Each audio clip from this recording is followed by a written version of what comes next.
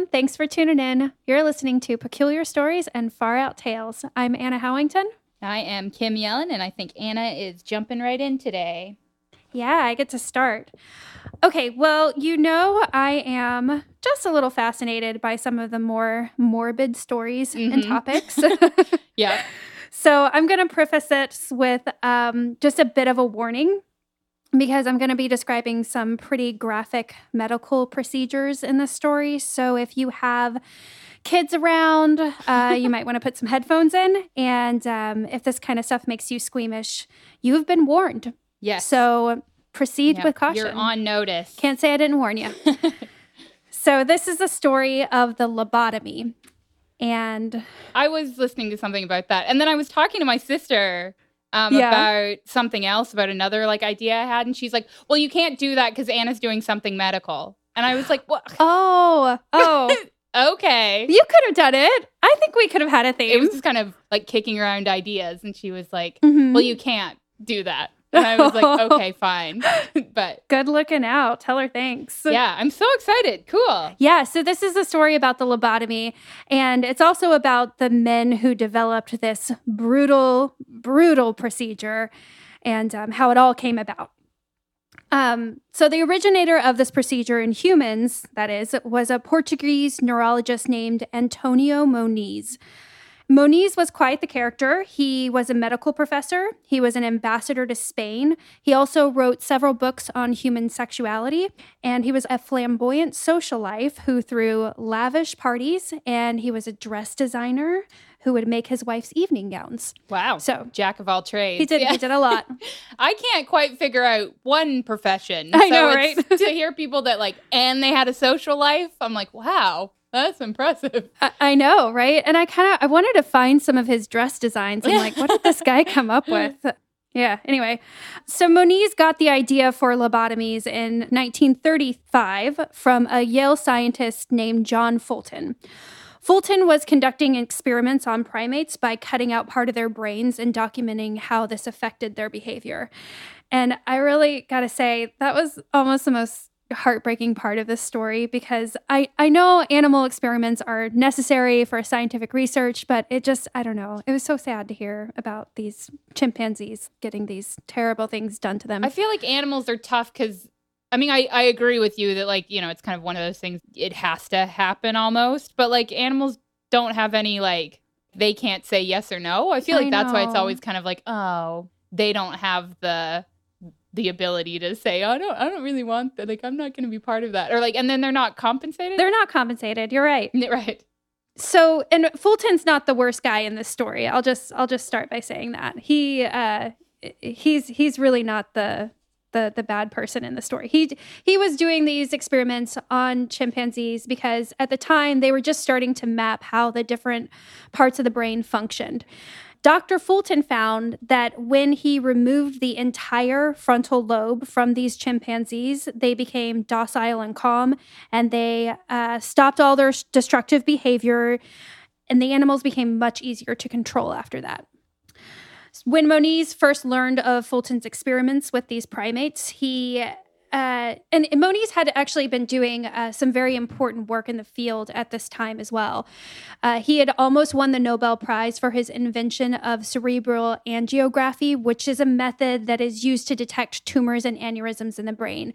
It was essentially this dye that he injected into a neck vein, and then it would flood the brain. And this dye could be viewed on an X-ray, showing possible blockages. Don't they still kind of do something with dyes? Yeah, they do. And like I said, this was really important work. It led the way for a lot of the imaging practices that we still use today. So he was doing some good things. He was trying to figure this out. Yeah.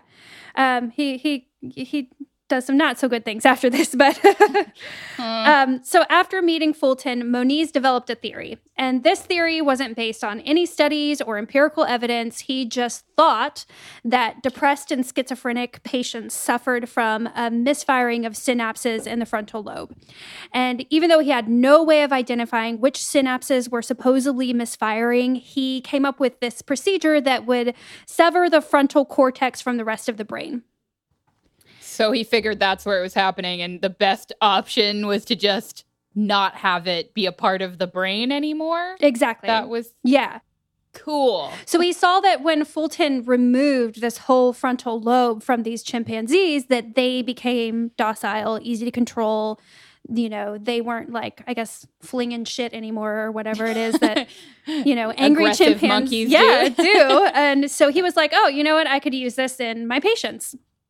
Right. Was, that seems like a great next step. Good, good thinking. A bit of a jump. Yes. It's important to remember, though, that at this time, despite considerable risk that it posed to patients, there was an overall acceptance of many extreme treatments like shock therapy. And this helped to accommodate these psychiatrists to pursue ever more drastic forms of medical intervention. Where was this? You said it was in Portugal? He was in Portugal, yeah. Mm-hmm. Was he doing this in Portugal? Yeah, he does this in Portugal, yeah. I've looked into psychology a little bit, and they always talk about that the really good information is from like Russia in the 70s, because there wasn't the same kind of, like, in the United States, we have all these laws that are kind of put in place to protect people that are getting like quote unquote experimented on. And so it's, when you remove that factor, when you remove, maybe we should all not cut out people's brains, you do actually learn a lot about people. Yeah. I imagine in the 30s, there weren't a lot of protections in place, but yeah, and the U.S. did not do a great job of regulating this. And we'll get to that in just a little bit, because the United States is where the most lobotomies happen. So, oh wow! But right now we're still in Portugal. We're still with Moniz. And okay, so at this time, there were kind of two schools of thought when it came to psychiatric treatment. On the one side, you had the Freudian school of thought, which was that in order to treat people experiencing mental illness, you needed to go through psychotherapy, basically talk about it. And the other school of thought was that, and the one that Moniz subscribed to, was that the problem was with the brain itself, and it could really only be cured through medical intervention. Isn't that still kind of... Yeah. Neither one of these is wrong. Right. And both paths have led to treatments that we use today. But as you'll see, Moniz and other proponents of this procedure, they really went too far. Right. In one direction. I feel like dealing with the brain and psychological issues that, like you said, some are, we just need to sit down and talk about this, and you need to talk to somebody who's giving you some tools to get through your life better. And then some are things chemically happening in your brain wrong. Yeah.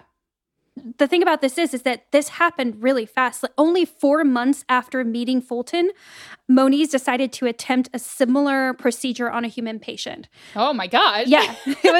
He went to it real fast. Compared to now, where it takes years and years. Well, now in the United States anyways, I guess I don't know what happens in Portugal. I imagine it's similar though. Now it takes, if you have a medicine, it takes years and years and years to go through all these trials and do all. Yeah, that's crazy. And it should. Just sure, it absolutely should. Yes. Yeah. I don't know what the regulations were like back then, but it doesn't seem like there were a lot of them. No. So he decides to attempt this, and he lacked training in neurosurgery. He was just like a scientist, but he didn't have the ability to conduct the surgery. So the procedure was actually performed by a lab assistant, and what they did is they drilled 2 holes through the temples of the woman that they did this first procedure on. She was a 6-year-old former sex worker who suffered from psychosis. How old? Sorry, how 60, old? 60. Oh, no, not 6. And I was like, oh, whoa, wait. No. Okay, she was 60 years old. She was a former sex worker, and she had these problems with psychosis. I wonder if it was syphilis. Is it syphilis that makes you go crazy? Oh, maybe. I don't know. It doesn't really give us a lot of information on her, so of course not. She could have been suffering from it her whole life, or maybe it was a new development. I don't know if they checked for that. They seem to kind of rush to this anyway. Right. So yeah. They're just like, you're having problems with your brain? Come here. We've got a great idea. We got a cure for you. Yeah. So they destroyed the nerve connections from the frontal lobe to the rest of the brain with injections of pure alcohol. Ugh. Oh my God. And the patient's symptoms of psychosis did stop. I can't believe she lived. She lived through this? She lived. My But it goodness. also completely depersonalized her. Right, All yeah. of her personality traits and emotions basically just disappeared. And she was kind of just like a shell of herself after that. Yeah, it's really sad. Yeah. Moniz continued to perform this operation on 19 more patients, and concurrently, he developed his methods over that time. I wonder if he considered that a success. Like if Oh, he yeah. if he like Yeah, yeah, yeah. continued to do it. It sounds like that was what they wanted. Like they wanted her to. Yeah. I mean, And as we get further into these stories, you'll see like these doctors, they really did believe like that they were totally successful, even though there was a lot of evidence to the contrary. Now, Moniz, he didn't do as many of these as the next guy, but still, he ended up settling on what was called the tool that he used. It was called a leucotone, and it's this long metal tool about 4.3 inches in length and about half an inch in diameter. And he would, drill those holes into the side of people's skulls and then use that tool to go in there and sever the nerve. wow. He called this procedure a leucotomy. Leuco from white matter in Latin and tome meaning knife. He first published his findings in 1937. The purpose of this operation was to lessen the symptom of mental disorders, but this was accomplished at the expense of a person's personality and intellect. And they found that right from the get-go. That you couldn't have both. You couldn't. Yeah, no. It was like they were just basically like taking the person out of themselves. Wow. It produced what is called a flattening effect, or sometimes referred to as emotional blunting, which is a condition of reduced emotional activity. It manifests in people as a failure to express feelings either verbally or non-verbally, especially when talking about issues that would typically be expected to engage the emotions. Expressive gestures are rare, and there is little to no animation in facial expression or vocal inflection. Wow. Aw. So that's what it did to people. In 1939, this is just an aside, Moniz was shot multiple times by a schizophrenic patient and subsequently confined to a wheelchair. Oh, wow. So he didn't have a great ending. No. But, and Wow. here's the kicker, Okay. he was given the Nobel Prize for Medicine in 1949 for the leucotomy, citing its therapeutic value in treating psychological disorders. Many Wow. people crazy. now consider this to be one of the worst Nobel Prizes ever awarded. One of the, like, are there other, what are the I other, think there might be some other pretty bad ones. what's the second runner up for worst Nobel Prize know. given? I don't know. I'm sorry. I should have Yeah. looked that up. Let's see, like, did Hitler get the Nobel? That would be, Ugh. or I wonder what else is like, did nothing else happen in science that year that they're like, oh, I guess not. And I mean, he was nominated for it for his work on the dye, looking into, I forgot what I just called it. I had it written down. Let me find it again real quick. I can't find it. But the thing with the dye. Yeah. It was called something. Angiography. The cerebral angiography. That's what Right. it was called. Okay. Didn't even need to look it up. Had it right there. Perfect. In my frontal lobe. That I still have intact, thank Right. Yep. God. Thankfully, nobody came along in the. Well, Exactly. maybe that you just weren't alive in the 40s. 'Cause Hey, man, there were times in my life where somebody might have suggested that. I totally agree. They're like, you're just too much. You're too much. Yeah. Yeah. And we'll get to how this affected women during that time, because it was. I'm sure it was great, right? It was, It was great for us. It was a very big step forward for women. great for us ladies. Yep. Yeah. I'm sure. Moni's work caught on in the US of A after it was championed by a neurology professor named Dr. Walter Freeman. Now, this guy, Now this guy. this guy's he's a winner. doozy. He's something. Dr. Freeman was the medical director at the research laboratories in the Hospital for the Insane in Washington, D.C., also known as St. Elizabeth's. And isn't that crazy that they used to call it the Hospital for the Insane? Yeah, that's like that's always weird to look back at the like names they had for things that you're just like, why was that okay to say that? Like, Yeah. yeah. I guess maybe it didn't carry the same connotation it does today. Maybe it was more of a medical term to people. I don't know. Right. Yeah, I mean, I think that's how most things kind of move, is these words that were just used in everyday vernacular that like now we're like, don't call people We can't say that. Let's not. Yeah. But like in the 20s or the 30s, they're like painting it on a sign, a government building in Washington, D.C. Yeah. This is fine. That's what it was called. And this was a terrible place. I'm sure. There were not a lot of treatments for patients with psychiatric disorders. And the hospital was basically just a large warehouse where they locked in all of these people suffering from mental illnesses until the people either died or they were able to convince the doctors that they were well enough to be let back out into society. Oh.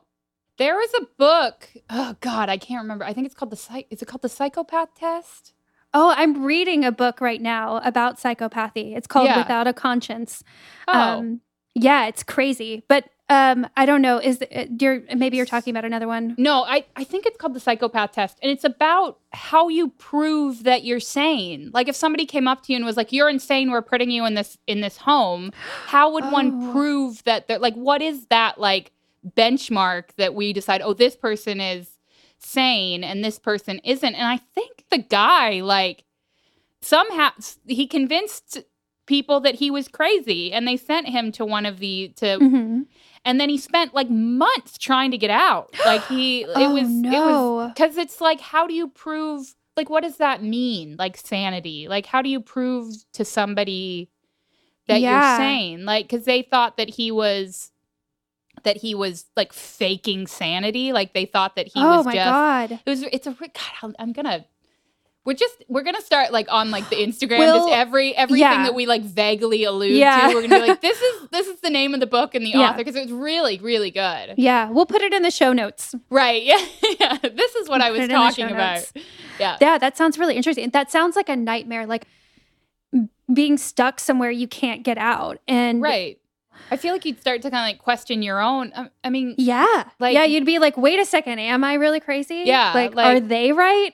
Yeah. Like I feel like the whole thing, you know, when you like wake up from some like crazy night and then you're like, what happened last night? Like I feel like the whole, like your whole life would be like that. Like, did something happen last night? Yeah. Like, am I like having these like blackout moments, or am I like, you would start to kind of question. And like you put yourself in there and then you start to wonder, like, is everything before here, was I living in a delusion? Am I really like, I'm guessing it was like a journalist or something, right? Yes. Yeah. Like, am I really a journalist, or like, what is this? Oh God. Whoa, that scares the crap out of me. Yeah. I'll find out. It's on the other side of my bookcase than I'm looking at right now. But it was good.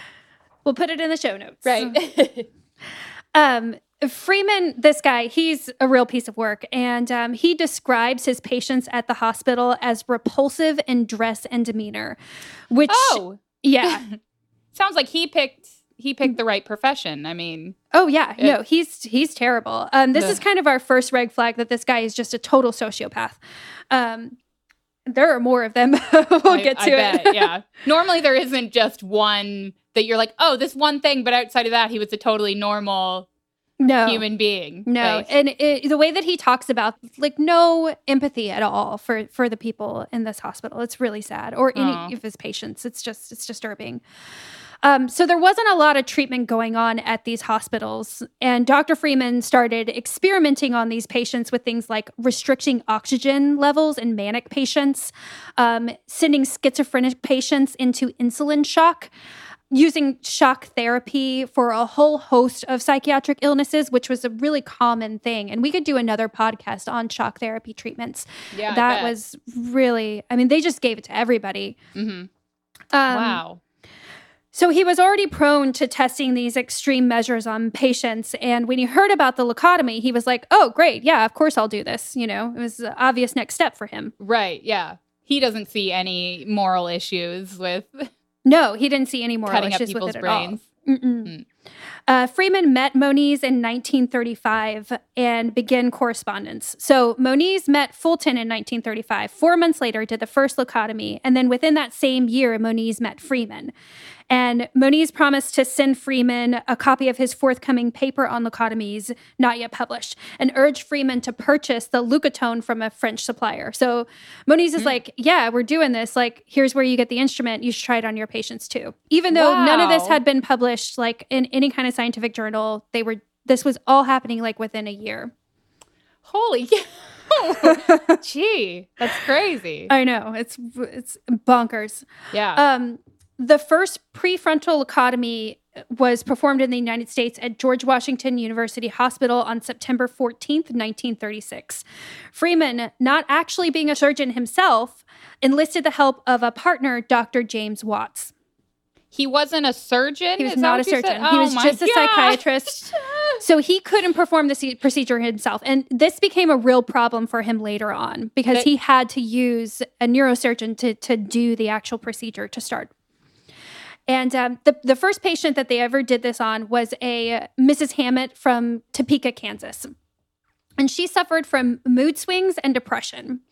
She also had extreme anxiety about the hair loss she was experiencing at the time. She was in her 60s, and she wanted to back out of the procedure when she got to the hospital, and she realized that they were going to have to shave her head in order to complete the surgery. So she said, I don't want to do this. Like, she already had this like real big phobia about her hair loss. And, you know, when they said they were going to shave her, she was like, no, like, get me out of here. Wow. But Dr. Freeman promised her that they were only going to shave a little bit of her hair off. And then once they knocked her out, they shaved her whole head. Which to me is just like, it's just a little detail, but I just find it like so terrible. It's like so like dehumanizing. Like that she made this decision. Like, it sounds like at least she agreed to the procedure, which I'm sure was not the case for some of the other patients. No. Yeah, but she at least agreed to this procedure, but then was like, please don't do this one thing. And then they were like, whatever. And just did the one, like, it just seems and lied to her. They lied to her about it, which is, it's heartbreaking. It's like, he's a monster. Yeah. They ended up drilling 6 holes into her skull during the surgery. Wow. Holy cow. And after the procedure, Miss Hammett did not experience mood swings. In fact, nothing really seemed to bother her at all. No, I think that seems so crazy that that's like what they were going for. It sounds like they were just going for somebody that was just, I don't want to say a vegetable because it sounds like they were functioning at least, but like somebody that was just like a shell of, like somebody with no personality. Like, I hate that. And she only lived for 5 more years after that. So I don't know if it had anything to do with her demise, but it doesn't seem like people necessarily live that long after having this procedure done anyway. And I wouldn't think so because they don't really understand like how it would affect the rest of the, body's functions. It just seems like it was a very, and I'll get into how they performed it. It only gets worse at how they perform it. Yeah, I bet. These things never seem to get better. Like, it's never like, that's the low point. Let's keep going. It's never like that. This is not the low point. It gets so much lower after this. Oh, damn. I know. It's bad. So like I said, this all happened so fast with very, very little research. And it was like a year and a half, like I said. And these doctors went from seeing this performed on primates in a lab to just doing it on actual humans. Ugh. Oh, my God. I know. It was awful. It's like terrifying. Freeman and Watts went on to perform this version of the procedure on hundreds of patients. And one of the most famous patients that they had was Rosemary Kennedy, and that was John F. Kennedy's sister. I remember, I've looked into her before. I think I've read a book about his dad? His dad was pretty terrible. Yeah, I read a book about the Kennedy that had the Kennedy family in it, and I was like, did she have a lobotomy? Oh, yeah, she did, and that's a whole other story in itself, and it could be a whole other episode. And I'll just briefly note that she was said to have mood swings and some learning disabilities, but she was like a teacher for a little while. Like, she wasn't like unable to function in society. But her father signed her up for this lobotomy. Of course. Yeah. And it was performed by Freeman and Watts without even asking for her consent, or he didn't even let his wife know. So her mother, he just like sent her off to get lobotomized. Oh my God. It was awful. I always think about that. Like, I mean, I'm somebody with a learning disability. Like I have dyslexia, and I mean, I wouldn't say I have like clinical mood swings, but I'm a woman, and like I'm just like, what would happen?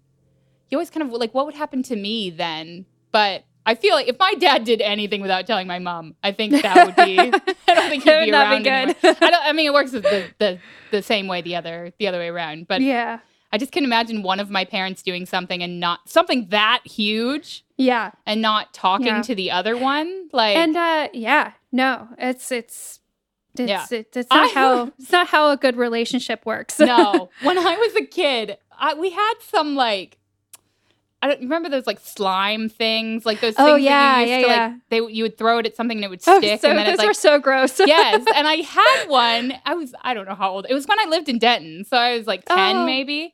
And I stuck it to the ceiling on accident, and I like was trying to get it off, and it was like pulling the like the popcorn off of the ceiling. Mm-hmm. And my mom was there, and I was like, "Oh, just don't tell Dad. Don't tell." I don't know why I was so worried about telling my dad. I was like, "Just don't tell Dad." And she's like, "Okay, whatever." And then she'd like immediately like there was no like they don't keep those secrets. There was not a don't tell this parent in my family. That would not work. You know, I think one day we should just do an episode on stories from our childhood. I know, right? And just tell all the crazy things that we used to run around. Oh my gosh! Yeah. Anyway, he didn't even ask the mom. He just sent her off to do this, and after that, she had to live the rest of her life locked away in a facility, and she was completely dependent on this handful of caretakers. The only good takeaway from this story is that one of her nieces, Eunice Kennedy, founded the Special Olympics in her honor. Right. So, yeah, I did know that part. That Maria Shriver's mother is Eunice Kennedy. Oh. Huh. So yeah, and I've always been a fan of Maria Shriver, I guess. And okay. Yeah, she's talked a lot about her mom starting that, and yeah. I mean, I hate to like be like, it's absolutely not worth it, but like to have something that good come out, like for somebody to take such a big tragedy and turn it into something that good. Yeah. I think that is the one good takeaway here. Like I said, I totally agree with you. Can you put the name of the book about the Kennedys in the show notes as well, so that way. We can, because I want to read that. Yeah, I can't remember if it was, I just remember reading that part, and I'm trying to think if it was, I don't think the whole book was about the Kennedys. I just think it was a book that involved that part. Oh, okay. But I'll have to look back through. I had heard that story before, like in depth. So I'll try to figure out what it was. I think there's lots of books out there on the Kennedys. I'm positive people can probably find them. Yeah. The secret family. Maybe you've heard of them, the Kennedys. Yep. No, never. And now Arnold Schwarzenegger's a Kennedy. So didn't they get divorced? Well, yeah. So his kids are Kennedy. I always think that's funny to think about that. Like, whatever Arnold Schwarzenegger's kids are, they're Kennedys. Like that's true. Yeah. Okay. Anyway, so. They performed this procedure on hundreds of patients, but Freeman had a goal to simplify the procedure. The leucotomy required drilling holes into the skull, and because of this, it had to be performed in an operating room by trained neurosurgeons. And he decided that he's like, the problem with this procedure is that it has to be in a sterile environment. That was exactly. God, what a horrible person. I know. So he wanted the procedure to be conducted outside of operating rooms by just psychiatrists who had no surgical training. And he wanted the procedure to be just a run-of-the-mill office procedure, like in-office procedure. No, in his office? Yeah. He wanted people to just be able to like come in, like you come to talk to your psychiatrist and, you walk out with a lobotomy. It's crazy. That's awful. Oh my God. What a trash human being. Oh my God. He is. He's really just trash. At some point, he conceived of approaching the frontal lobe through the eye sockets instead of drilling holes into the skull. This is going to get real graphic right here. In 1945, he took an ice pick from his own kitchen and began testing this idea on grapefruits and cadavers. Good. Those are good. Grapefruits, I'm sure, are very accurate to human anatomy. Like, I'm sure that's a good thing to start with. Yeah, I don't know why he chose that. I will never look at a grapefruit the same way after this. Ever. Oh my God. Ugh. Ugh. Okay, sorry. So that's when the name of this procedure changed from leucotomy to the transorbital lobotomy. It needed some rebranding. It needed some rebranding. This guy's big on branding. Wait until I get into that. When Freeman decided to use this technique on his patients, his partner, Dr. Watts, was appalled at the idea of this happening outside of a sterile operating room, and their partnership ended. He was like, this is a bridge too far. I was fine with like just, scrambling people's brains when we had on gloves, but now I can't do this. Ugh. So at least he had, that's kind of a weird foot to put down, but he, at least he did it at some point. He had a line somewhere. Right, yes, yeah. But, okay, so in order to complete a transorbital lobotomy, Dr. Freeman would first knock out the patient, not with drugs, but with electric shock therapy. And the reason he did this is because he could avoid having to use an anesthesiologist or deal with any complications from drug reactions. And I'm guessing this also made it more economical. And it allowed the procedure to be performed quickly with very little oversight. So he could be basically the only person in the room doing this procedure. So he's shocking people enough that it puts them unconscious enough that he can drill into their eyeballs or not their eyeballs, their eye socket to get to their brain. Yeah, and and he doesn't drill, he hammers. I'll tell you about that in just a second. Oh my God. This is so gross. Yes. Okay. Yeah. So I'm going to explain the procedure. He would lift the upper eyelid of the patient and place the point of a thin surgical instrument, similar to the ice pick from his own kitchen, under the eyelid and against the top of the eye socket. A mallet would be used to drive the pick through a thin layer of bone and into the brain itself. And then the instrument would be pivoted around to sever nerves and then removed. Ugh. Oh my God. I keep holding my eyes. This is not the same thing at all, but have you ever gotten eyelash extensions before? Oh, I love eyelash extensions. Oh my God. I got it done once, and the thought of I just couldn't, it was too much. Really? I can't, I'm not somebody that's very good at laying still for an hour. Oh, I just nap. It's so peaceful. That's what my friend said to do when I was in Japan. She was like, you can do it. And she's like, I just go to sleep. But somebody being that close to my eye, I couldn't, and you kind of can feel it not pulling, but she's moving stuff around I couldn't do it. So this feels that times 1,000. I love an eyelash extension. Really? Oh, yeah.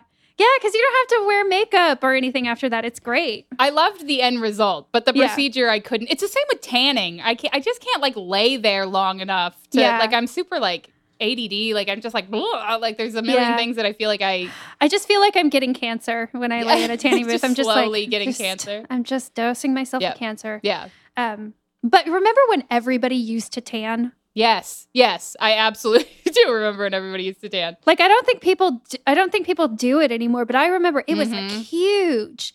And you used to go in and they had those big stores full of them. Pretty bad. And they would give you those little stickers that you could put on you. So you could have a little heart on your hip or something. The Playboy bunny was God.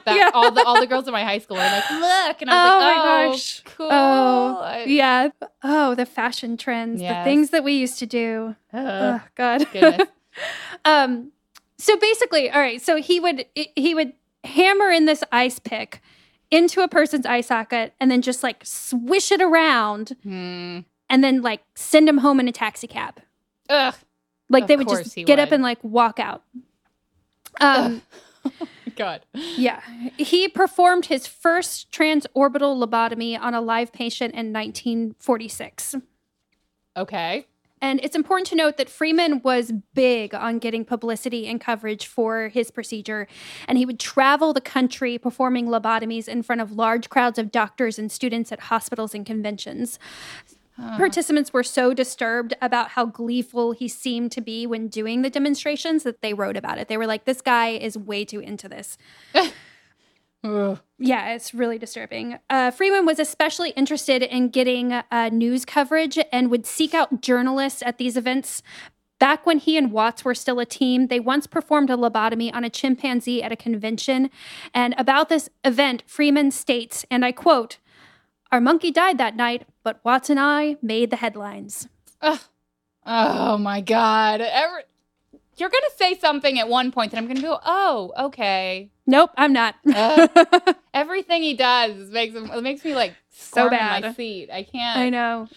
Gives me the heebie-jeebies. Yes, that like somebody. I mean, I'm assuming he's not around anymore, but like the fact No, that somebody he's gone. like that existed in the world makes me very like, ugh. It's terrible. Is there people Terrible. like that exist right now? I'd like You to know? believe there's not. I know there is, but I guess I don't interact with them on a daily basis. This is why we But- need regulations. Right, Like, yes. it's not, can't be a free-for-all, people. Right. Yeah. No more drilling into people's heads. No. Yeah. Over 490 of his patients died. Just him. Ugh. Killed almost 500 people. And one of them died when he stopped to pose for a picture during a surgery and allowed the leucotome to sink too deep into the person's brain. Oh, shut up. He's just a terrible person. He's a piece of shit. just a terrible, terrible person. 500 people? How many procedures? How many? 490. He performed thousands of them, but then he would teach all these other psychiatrists how to do it as well. So he wasn't the only one doing them. He was like, getting it out there. The use of this procedure increased dramatically over the next few decades. In the United States, approximately 40,000 people were lobotomized. Holy cow. It was really common for returning soldiers dealing with PTSD too, because it was like after they came back from World War II, they were having problems, obviously. Right. And so he's like, okay, let's just lobotomize you. All your problems will go away. It was awful. Just awful. I would hate to, I mean, I'm sure you're going to get into kind of the effects of it later, but I mean, I'd like to believe that they tried particularly on soldiers, like on people that have given so much, like, Yeah. I hate when people, like when you hear about like kind of wartime Yeah, experimenting I know, or like, I know. I hate that. Cause like those, They went out there and they put their lives on the line for other people, and then they come back home and this is what they get from, Right. The medical establishment here. It's really sad. Right. Ugh. And it wasn't just in the United States. In England, 17,000 lobotomies were performed. And one of the saddest things is that this also includes young children. Of course it did. Yeah. Of course. And in Japan, the majority of lobotomies were actually performed on young children with behavior problems. It was really sad. Yeah. I watched a YouTube video of this guy who had been lobotomized when he was like 12 years old. And it was really heartbreaking. But luckily, I don't know, there's nothing good about this, but the one good thing about younger patients was that a lot of times their brain would reform some of the connections. They could get more back than if it happened to somebody in their adulthood. You know what I mean? I mean, you've heard about people getting like shot in the head and or the lady that like had scissors in the back of her head and like was just walking around. Like, stuff like that like your brain kind of deals with those things. But at the same time, I mean, you can get like punched in the side of the head and die. Like, yeah. This procedure was considered so like barbaric that the Soviet Union banned the practice. And the doctors in the Soviet Union concluded that the procedure was contrary to the principles of humanity and, quote, through a lobotomy, an insane person is changed into an idiot. That's what they had to say about it. That's what the Soviet Union said about The it. Soviet Union said about it. By the late 1970s, lobotomies had generally ceased, although it continued as late as the 1980s in France. 1980s? Yeah, 1980s. Oh. I know. It's really messed up. Wow. Close to 60% of the lobotomy patients were women. It was often used to treat, quote unquote, hysterical housewives. Of course. I just want my wife to just want to clean the house all the time and not have any opinions about things. Yep. So I'm going to read you an interview NPR did on a couple who the wife was lobotomized in the 1960s by Dr. Freeman. And the wife was only 36 years old at the time. And I'll just say it's problematic to say the least. Okay. And this is the interview with Glenn and Patricia Moen. So, Glenn, my name is Glenn Mullen. I am 79 years old. I signed the release for Pat's lobotomy. Patricia, we have not talked about it since. I don't think ever. My husband is not a great communicator. Glenn. Sorry, I'll let you finish it Nope, and then that's we'll okay. talk about it. You can laugh. This is bad. I'll keep my comments to myself. It's terrible. Yeah. Glenn, I don't talk to her any more than I have to. Oh my God. Patricia, Glenn, be nice. They both laugh. We had been married about 13 years and it just started. I cried all the time. I was just mentally no good. Glenn, one night I came home and she said, well, I've done it now. She'd taken a whole bottle of some kind of pills. Patricia, that's when the doctor decided it was time. He told me this was our last resort. Dr. Freeman said, you can come out of this as a vegetable or you can come out dead. And I guess I was miserable enough that I didn't care. Ugh. Glenn, I was kind of worried because the operation was going to sever a nerve in the brain. It sounded kind of wild to me. Patricia, he was afraid he was going to lose his cook. Glenn, and I don't like to cook. Patricia, I remember nothing after I saw Dr. Freeman. I don't remember going into the hospital or having it done or how long I was there. That's all gone. Glenn, we were coming back from San Jose after the operation, and Pat informed me that she couldn't wait to get home because she wanted to file for divorce. Patricia, I don't remember that at all. I don't think I said it. Glenn, I think I just went on driving and ignored the situation and began to wonder to myself how much good did this operation even accomplish. Really, I can see no changes now in most area except she is much easier to get along with. Patricia, I was a more free person after I'd had it. Just not to be concerned about things. I just went home and started living. I guess that's the best I can say. I was able to get back into taking care of things and cooking and shopping and that kind of thing. Glenn, delighted the way it all turned out. It's been a good life. Are we done now? That we are done now. Oh my God. You can.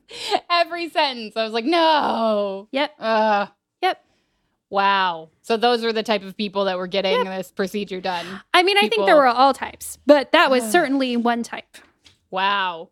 And it's like, yeah, dude, like she was probably upset because she was fucking married to you. Like, my God. Right. That might have been her first problem, is that you were concerned about losing your cook because you don't like to cook when your wife is having a nervous breakdown. Oh, my God. God, that's so upsetting. There have been calls for the Nobel Foundation to rescind the prize that awarded to Moniz for developing the lobotomy. But the foundation declined to take action and has continued to host an article defending the results of this procedure.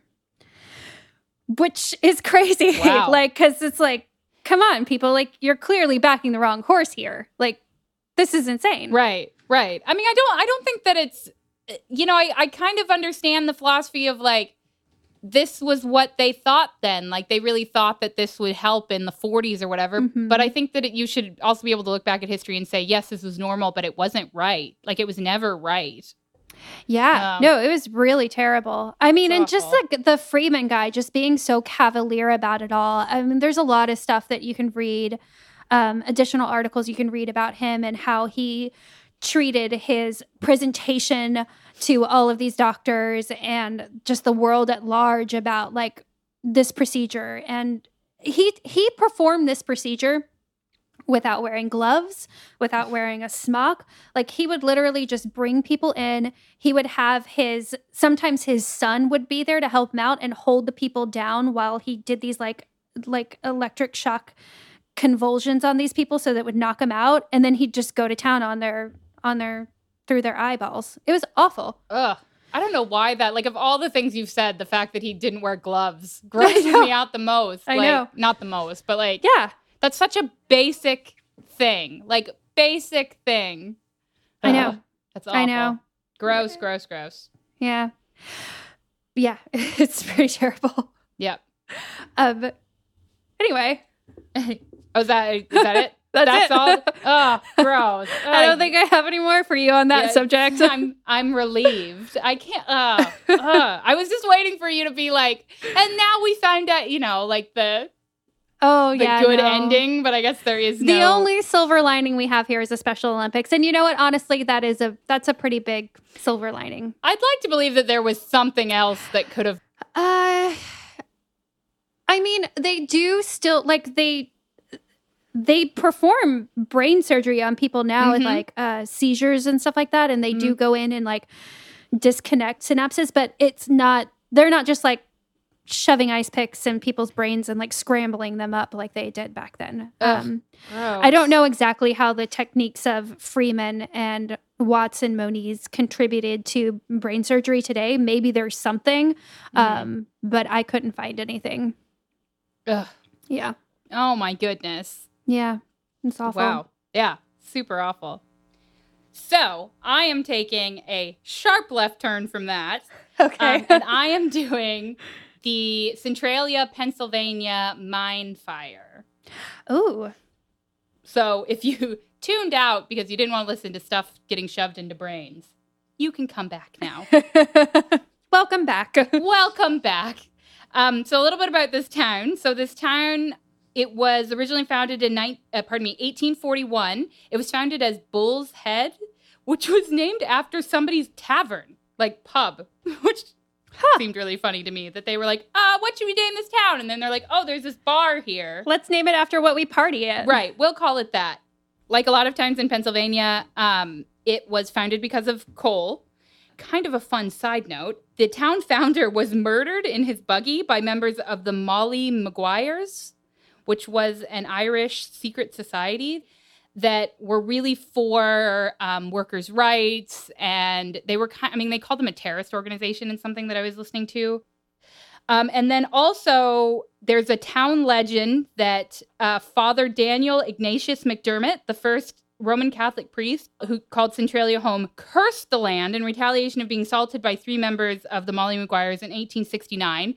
McDermott said that there would be a day when St. Ignatius Roman Catholic Church would be the only structure remaining in Centralia. So, this would be where the like... Is this a little foreshadowing? Yes, very foreshadowing. Can't wait.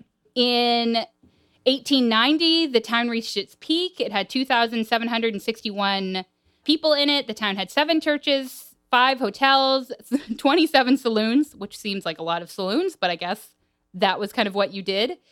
2 theaters, a bank, a post office, and 14 general and grocery stores. So the town kind of went about functioning. It got hit pretty hard by World War I and then by the Wall Street collapse. And so things kind of started to get pulled back a little bit. In 1950, Centralia Council, the city council, acquired the rights to all the coal beneath Centralia through a state law that was passed in 1949. So they got the mineral rights to the town, which I think is kind of significant, and we'll see why in a second. But still, the coal mining kind of trailed off, and it wasn't quite this big booming industry anymore. The rail service ended in 1966. And then in 1962, things took a crazy turn. Okay. There was a fire in the landfill, and there's kind of a couple different theories about how this fire started. Somebody said that it was just the city council trying to clean up for a Memorial Day parade. And then there's another theory that's just what you did, just set stuff on fire that you don't want there anymore. And then there was another theory that a trash hauler dumped hot ash and coal and discarded it in this trash pit. But either way, it seems that this fire was started by the trash pit, and the trash pit was right next to an opening of one of the coal mines that had long been abandoned. And that started the Centralia coal fire. So when coal fires start, this is something that there's a couple other examples of this, but when coal fires start, they're really hard to put out because they're underground. Coal burns forever. Mm-hmm. And so there isn't really one way to put it out. And so this fire just continued to burn. They tried a bunch of different ways of putting it out. They tried to get people involved. They called the state and they were like, can you guys please help us out? Okay. This guy named Derek DeCook, who wrote a book called Unseen Danger, The Tragedy of People, Government, and the Centralia Mine Fire, said, this was a world where no humans could live. Hotter than the planet Mercury, its atmosphere was poisonous as Saturn's.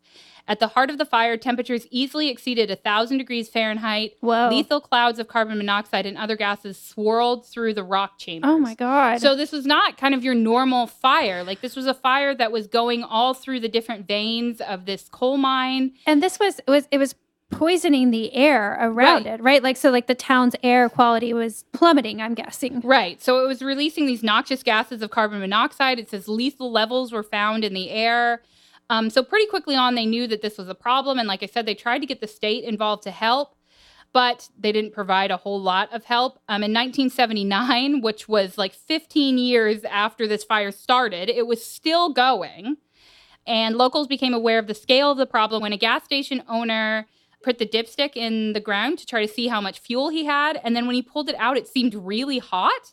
So he put a thermometer into the tank. And when he pulled it out, it said it was 172 degrees Fahrenheit. Oh my God. Yeah. So that could have just exploded. Yes. Yeah. I don't. Oh my gosh. I mean, I don't know at what temperature gas explodes, but I feel like if you're asking that question, you should stop what you're doing. Yeah. Like, there's an issue with that.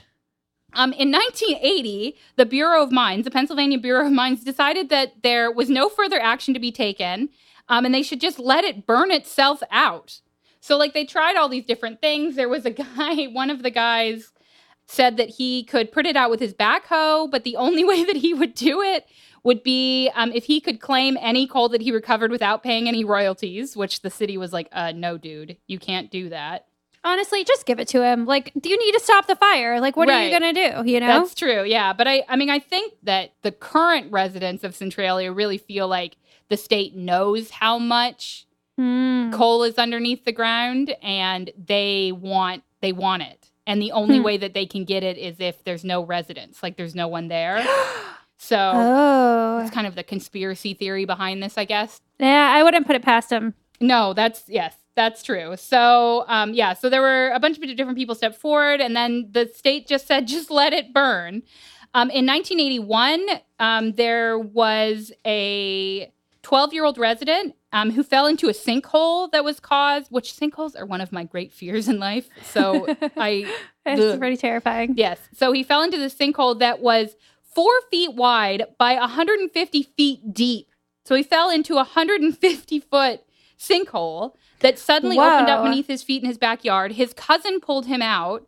A plume of hot steam was billowing from the hole, and it was tested and found to contain lethal levels of carbon monoxide. Oh, my God. Yeah, so that kind of started the media attention in the town. They were like, what's going on in this crazy little place? And apparently there wasn't any local attention on it. Like, the local people were like, everything's fine. But, like, the rest of the world was like, dude, everything is not fine. Like, what is going on with y'all? So then in 1983, the U.S. Congress allocated $42 million for relocation efforts. So they decided they needed to get everybody out of this town. There were some groups in the town, some people in the town that really wanted to stay. There were some that really didn't.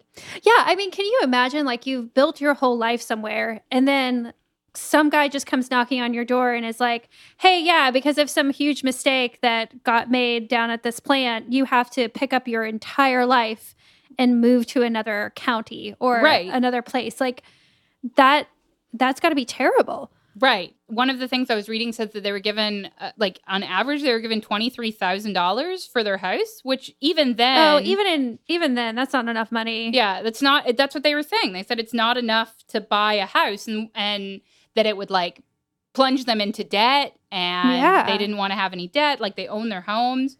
But that was what the state decided to do. Nearly all of the residents accepted the buyout. More than 1,000 people moved out of the town. They also, in something else I was reading, when it says that they moved out of the town, it wasn't like the surrounding town suddenly got a lot bigger. So they went way away. Like they left. Well, I guess also too, like if somebody came to you and was like, you have to restart your entire life, I could see just being like, all right, well, I've always wanted to live in Northern California, or you know what? I've always wanted to have a little cabin in Colorado. Like, I mean, it's an excuse to kind of get a do-over in some ways. Right. That's not enough money, but, The government's compensating you in some way. Yeah. And so, it is a windfall in some sense. Like, it is some money. But yeah, maybe it was just their excuse to start over. And you have to go, because what are you going to do? Like, breathe in this carbon monoxide and pass out on your couch one day and that's just the end of it? Yeah, you have no other options except, you have to leave. Like, the government is telling you that you have to leave. So by 1990, there were only 63 residents left in the town. It's like those people that stay when hurricanes are coming in. Yes. They're like, what are you doing? Like, get out. Right. Yes. When Harvey was hitting, my parents stayed because Oh, no. they are those. They were like, well, where are we going to go? And I'm like, anywhere. Anywhere. What do you mean, where are you going to go? My sisters were probably more upset than I was. I stayed too, but Oh, you did? Oh, Kim, come on. I did. But first of all, I work for the government, so I have to stay. Oh. And then in 1992, the government invoked eminent domain over all of the property in the borough, condemning it and the buildings within it. Oh, this smells like they were after something. Right. Yeah. This buyout was a voluntary buyout. Like, they didn't have to take it. And I guess that they gave them 9 years and were like, okay, guys, if you're not going to take it, then we're just going to make this place like totally uninhabitable. In 2002, the post office discontinued the zip code. There were only 16 homes still standing in 2006. And that was reduced to 11 when the governor came and he gave them kind of a final ultimatum. As of 2010, there's only 5 homes remaining. Wait, so this is still going on? Yes, there is still a fire. Oh, my God. There was a highway, Route 61. The ground was so hot that it was like melting the asphalt and it was creating these huge like cracks, and they tried to repair it, but it just never worked. So the highway was abandoned, was rerouted. You can just like put your hand to the earth and it's probably just scorching hot. You could. Like even in wintertime? Yeah. That's so crazy. It sounds like now maybe like, I mean, I was watching, there are a ton of YouTube videos of people like going there, like travel bloggers and stuff. And it seemed like now there isn't that issue. Like, I don't know if it kind of comes and goes, that like there's times when it's really hot and times when it's really cold, but the ground is still warmer than the air. And they were talking about the snow, that snow doesn't stick around for very long. So on this highway, because it's abandoned, there was just graffiti all over it. And it reminded me of, have you ever been to Cadillac Ranch in Amarillo? No. My sister lives out there, so I go all the time. Cadillac Ranch is these, like, I think it's 6 cars that are kind of stuck in the ground nose first. Oh, wow. And you just go and spray paint them. Like, it's just a thing you do. Well, what about that big wall in Austin? That's not there anymore, but there's a graffiti park in Austin. Yeah, that's what I'm talking about. Yeah. Or, I don't know, maybe there was another wall, but I was talking about like the graffiti park. I went there not that long ago. Well, I don't know. I always say not that long ago, and then I realize how old I am. Maybe it was like 4 or 5 years ago at this point. I've been to the graffiti park, but it's moved now. I think it's still around. It's just not, it's probably not where you and I have gone to it. I'm gonna say there's a place in Denton like that. Or it's not in Denton, it's out in Sanger. And we used to call it the mouse hole. And you would drive like, I don't know, maybe like 20 minutes out of town. And then just like in the middle of nowhere, there was like this tunnel, like small tunnel that was just totally covered in graffiti, and all around it is just like woods and stuff, and it just, I don't know, it looks kind of cool. Kind of these like destination places. Well, that's what I guess that's kind of the graffiti park. For those of you who haven't been to Austin has it's just like concrete walls everywhere, and you just go in. I mean, you're supposed to go and like paint stuff. When I was there was this photographer that was doing these really cool pictures, and graffiti artists go there too. It's really, really cool. So that sounds like what it was. So it's just a stretch of highway that people just graffiti all over. Now the underground fire is expected to burn for possibly 250 years. And the residents that were there now, there were 2 that were evicted.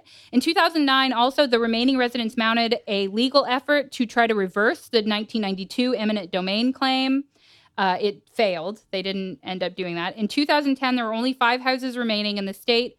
Officials tried to vacate the remaining residents and demolish what's left of the town. In March 2011, a federal judge refused to issue a junction that would have stopped the condemnation. So the people that live there are really trying to like save their town, but they just can't. It seems like the state is like, this is what's happening and this is what we're going to do. So a lot of the residents believe that the eminent domain claim was a plot to gain mineral rights of the coal beneath the borough. They assert that there is hundreds of millions of dollars worth of coal. Sounds about right. Yeah, just seems like something that people would do. The town is still, like, for the best that it can do, it's still functioning. There was a regular council meeting. Wait, so there's only 5 families that live there, so the council Right. meeting is like 4 people because like Jeff had the flu that day. Right. I feel like it's like Gilmore Girls. Like that's what it reminds me Yeah. of, that it would be like that. As early or as recently as 2011, they were still having it. The notes from the meeting said that the town budget is in the black. So they're still trying to function as a town. There was a time capsule that was found that was buried in 1966 that they opened a little bit earlier. It was supposed to be opened in 2016, but they opened it in 2014. They found, apparently they opened it because somebody was trying to steal it. And so they were like, oh, let's just open it now because like it's already been dug up. Items that were found were a miner's lamp, some coal, a Bible, local souvenirs, a pair of bloomers signed by the men of Centralia in 1966. You know, I think time capsules should last longer than that. Then like 50 years? Yeah, like I feel like we know what was going on 50 years ago. We have like some kind of understanding. Like a time capsule that was like 200 years old, I don't know. 50 years is a little short. There's one in the Chinook Mall in Calgary, Alberta, that's like underneath the mall. And it's kind of cool because like it's in the middle of the mall and there's like this big like countdown on it. And I don't know when it's supposed to be opened, and I don't remember when it's buried, but it's some really long amount of time. Did you used to, I feel like everybody does a time capsule in like 6th grade. Yes. Yeah. You know Oh, yeah. what I mean? Like that's Yeah. like a part of like the curriculum. Yeah. I wonder what happened to it. It's probably... You're going to get an email next week. It's I going to know, be like, right? hey. Yeah. I can't remember what Evers? What elementary school We went to Evers. I went to Evers. Evers. Okay. Yeah. You definitely went to Evers because Yeah. you lived...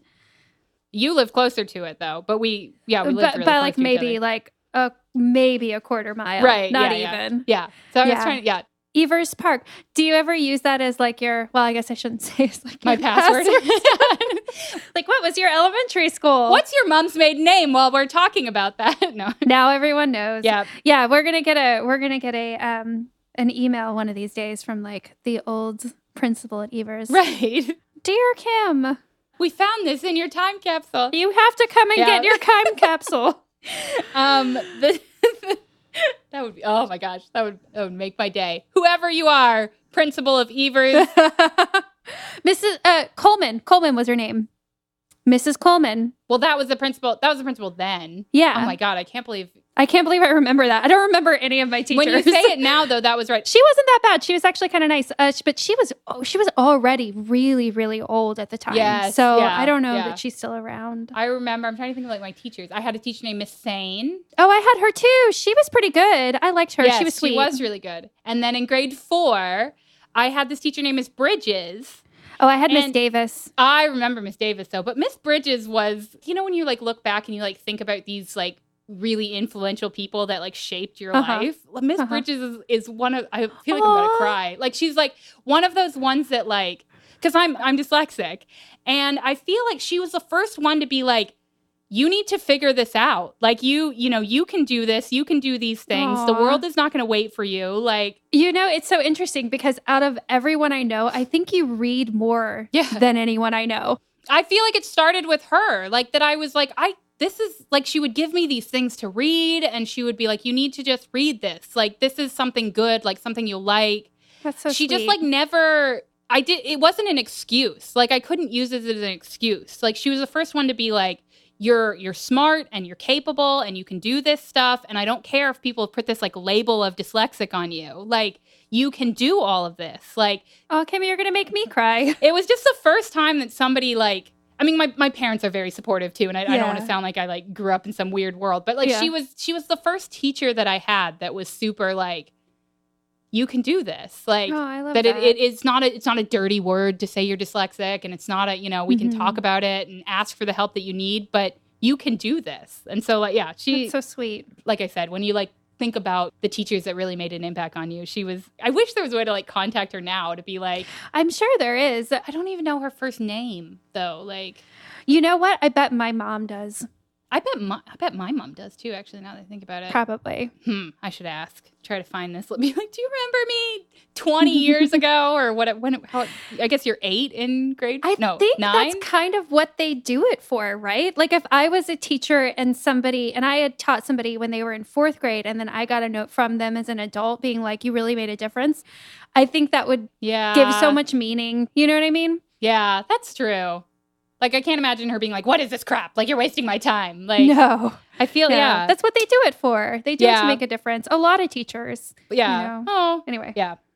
Anyway, so back to this crazy town, just to kind of wrap it up. The current residents, none of them are below the poverty line. There is a small volunteer firefighter service that's been operating for more than 30 years. There's a municipal building that hosts an annual Centralia cleanup day where volunteers collect illegally dumped trash in the area, mostly along the graffiti highway that we talked about.